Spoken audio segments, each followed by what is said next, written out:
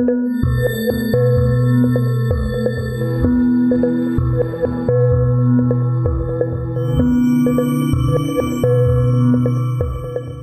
back to the History of South Africa podcast with me, your host, Des Latham. This is episode 20, and the expansion of settlers from the Cape is gaining pace. At the same time, the Xhosa to the north are experiencing political upheavals, while further north, the Nguni-speaking farmers have spread out into the Free State and Transvaal highlands, now known as Gauteng. The decline of the Khoi chiefs and the increasingly coercive nature of the trade took place at the same time as another major development in the Cape. This was the intensification of labour relations between the Khoi and the colony.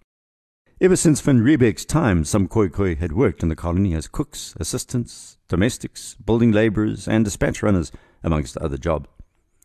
Europeans did not hire Khoi as herders or shepherds before 1670 because they feared the theft of their livestock, and then only under close supervision.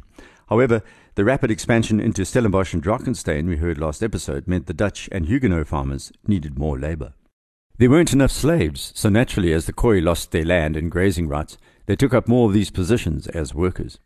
According to the census of 1690, there was one slave in the Bay area of the Cape for every 9 cattle tended and for every bushel of seed sown.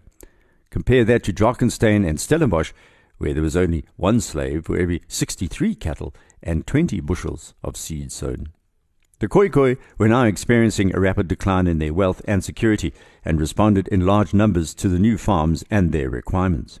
Most came from the peninsula, although some did stay behind at the fort to make a meagre living they could, acting as porters for sailors and running errands for innkeepers and restaurateurs.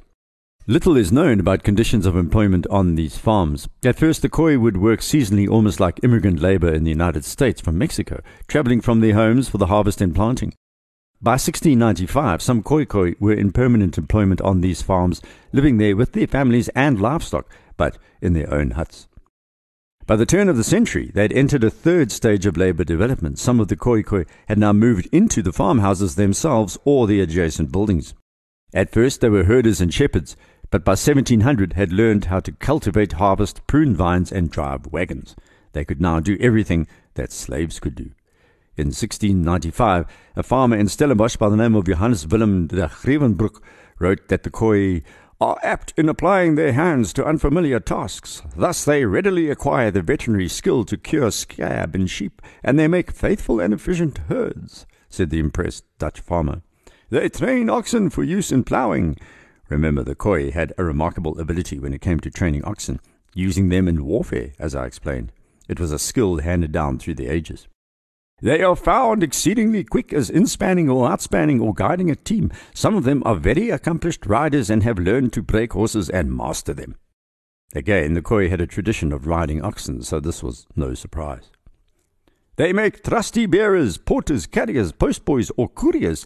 They chop wood, mind the fire, work in the kitchen, prune vines, gather grapes, or work in the wine press industriously. Without relaxation, they plough, sow, and harrow. So the first signs in this relationship were not all bad. However, the wages of these men and women were not uniform nor regulated by the Cape government. Unfortunately, the main attraction for the Khoi on a farm was a regular supply of tobacco and alcohol. On the plus side, there was also access to milk, bread, and vegetables, as well as increased security against drought, wild animals, and clan warfare. They were also often paid with a small number of calves or lambs, which meant part of their way of life could be continued in a somewhat limited way. As more Khoi arrived on farms, it became necessary to assimilate them into the colony's legal system. The most decisive steps were taken starting in 1671. Before then, the Khoi were regarded as members of independent tribes, and the Dutch had stayed out of local politics, as you remember. By 1672, the VOC Council of Justice passed judgment in 2 cases involving the Khoi, thus establishing their jurisdiction over the Peninsula and Southern Cape and all the people living there, based on 2 principles. The first, all Khoi working for the Dutch were now subject to these judgments, while independent Khoi still living in the region would be called to the court when anything they did had an effect on the farmers. These were usually robberies, assaults, or murders of Khoi by the Dutch, or vice versa. In general, and something that's not well known, the Khoi were fairly well treated by the courts except in one respect. That was murder. If a Khoi killed a European, he or she would be executed, whereas if a European killed a Khoi, they would be sentenced to prison terms and have their property confiscated. Most disputes never reached any court.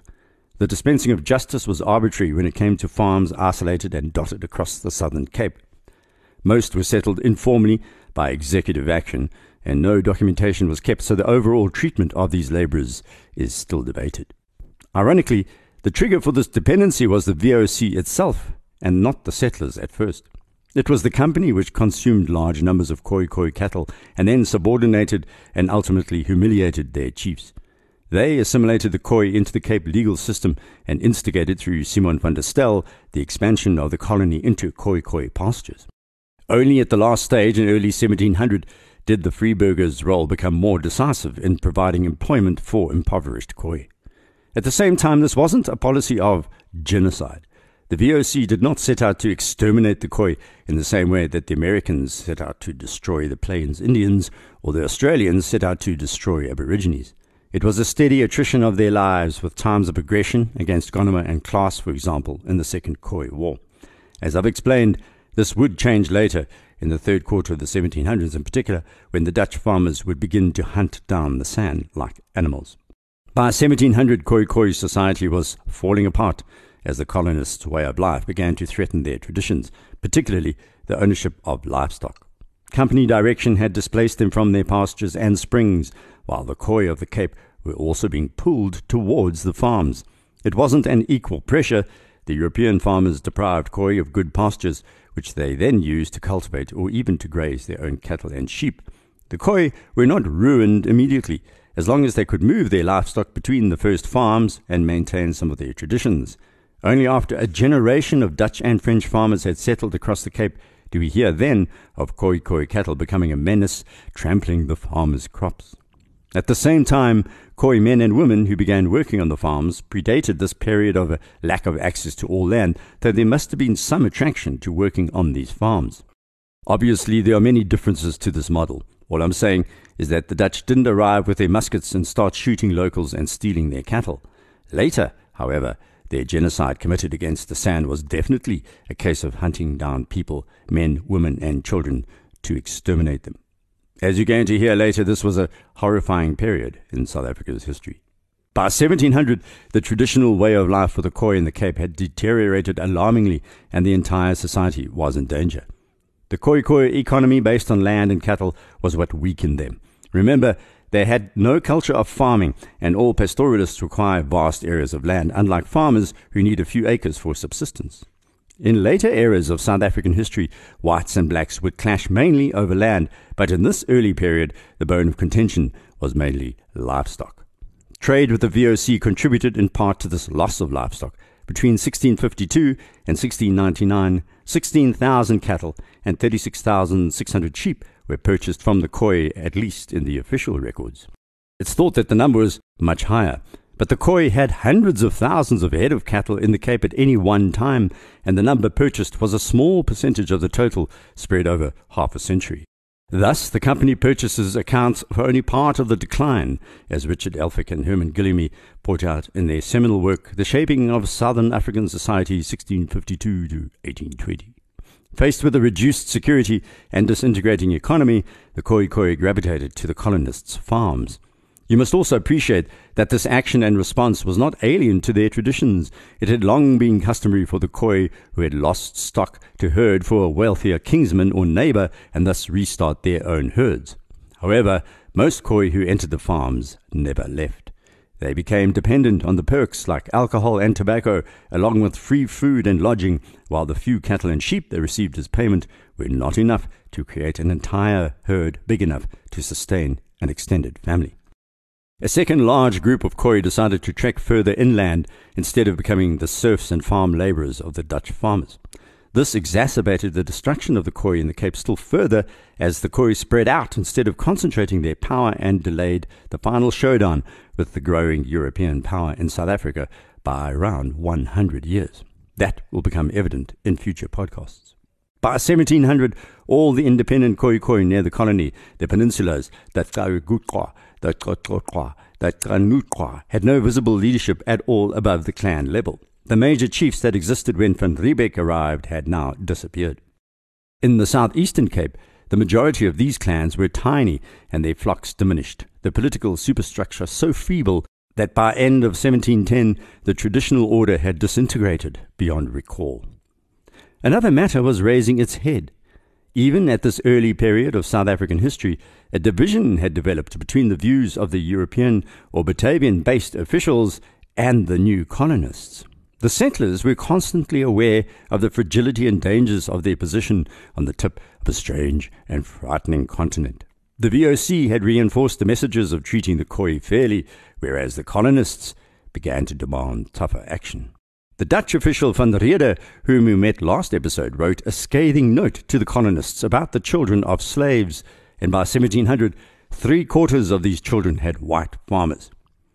"These poor men who are bound not only for all their lives, but for those of their children." He said the children of slaves, dusky-skinned, blonde-haired, and sometimes even blue-eyed, should receive the same education as other children and then be set free upon reaching adulthood. The colonists balked completely at this message, and at that point they were joined by the Cape Dutch clergy, who appeared to turn their backs on their biblical teachings and wholeheartedly supported the Freeburgers. And these Freeburgers wanted their own flesh and blood, who happened to have been born of a slave woman, to remain slaves. Van Rede went further and said something which only began to be fully realized in 1994 at the time of South Africa's democracy. This was an amazing moment. So many things would have been different had his social comments become the norm. And Van Rede said way back in the 1670s that the whole country should become mixed race, to which the land was eminently fitted. This would lead to the most rapid form of development, both economically and socially. He warned that unless this was the manner of the future, then blacks would end up squeezed into the worst condition, while whites would enjoy the fruits of the land, but would ultimately pay a terrible price.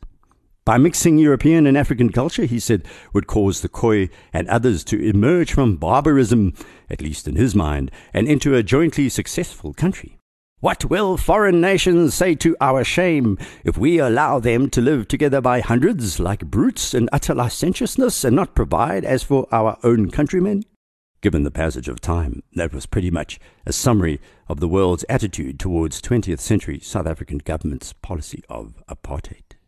And so the pattern began where the white Dutch descendants would try to retain what they saw as their racial purity by excluding all others socially, whereas the reality is many were already part black within 50 years of Van Riebeeck's arrival. As by way of a small explanation, the infamous far-right leader Andries Trienig railed against race integration in the 1970s, but then Afrikaans newspapers discovered he had black ancestors. So much for racial purity, if such a thing exists. In history, we have moments where people reach a fork in the road. In 1700, the Dutch male burghers decided that any form of freedom for their own children, who they'd created in moments of passion with black slave women, would be rejected. So these children, many born of rape, would become embittered, and this bitterness still seeps through the veins of modern South African politics. Meanwhile, Governor Simon van der Stel had tired of the role that one of the local Khoi leaders had played for the last 10 years, the man known as Klaas, whose name was actually Dora. He had acted as an agent trading with more distant tribes. Suddenly, and without any good reason, van der Stel ordered that Dora's herds be confiscated and decided that the continuous negotiation through a Khoi middleman be changed to a more direct control over all trade. Dora ended up in prison. The governor had signalled to many in the Cape that the previous period of treating the Khoi with some respect had now changed forever. And doing so, Simon van der Stel retired to his splendid estate of Constantia in 1699, handing over the dynasty he had forged to his son, Willem Adriaan van der Stel. Unfortunately, while the younger van der Stel had some of his father's qualities in terms of high energy and ideas, he did not have the senior man's administrative strength. His upbringing in the Cape had helped reinforce a few very bad habits, and the main issue was corruption. The VOC itself was a deeply corrupt company, which is symbolic as the first example of what turned into modern capitalism. The moral tone of the VOC was thoroughly rotten. The power of officials in their own spheres of interest in India, Java, Indonesia, and South Africa was almost unchecked. By 1685, inquiries had shown that the Admiralty officials allowed whole cargoes to be smuggled into the Netherlands because the smugglers were their friends. Cape VOC salaries were small, but the higher officials had substantial allowances, and all officials were allowed various fees and a limited private trade in crockery, linen, calico, and other Eastern products. Ships were searched upon arrival in the Cape because the habit had developed of captains anchoring just out of sight and trading with the officials in secret. So Willem Adriaan van der Stel spotted a great business opportunity when he saw one and took steps which eventually would see him fired from his position. He embarked on large-scale agriculture himself in defiance of the law and proceeded to corner the supply in the small Cape market, and then regulated that same trade. Watching this were the freeburgers, who had stopped trusting VOC officials virtually the day they became freeburgers. Willem Adriaan had been eyeing the best land and called in Ordinary Commissioner Wouter Valkenier and demanded he be granted the considerable farm at Vergelegen just below the Hottentots-Holland mountain pass. Other farms were parcelled out to other VOC officials, like the seconder, the fiscaal, the kaptein, and the predikant or priest, and even the land surveyor. Then, because he was a good son, he gave his father Simon the entire southern half of the Cape Peninsula as a cattle ranch. He gave his brother Frans a large farm also at Vergelegen, and by the time he had finished with his Idi Amin-type unilateral self-empowerment, VOC officials owned 1/3 of the entire farm area of the Cape. As we'll hear next episode, Adriaan's corruption had not ended. More was to come before he'd be recalled in disgrace. But that's for next week. Please rate the podcast on iTunes to help raise its visibility, and if you want to contact me directly, you can do so via my website, desmondlatham.blog, or through Twitter. My handle is @DesLatham. Until next, Salagatli Onke.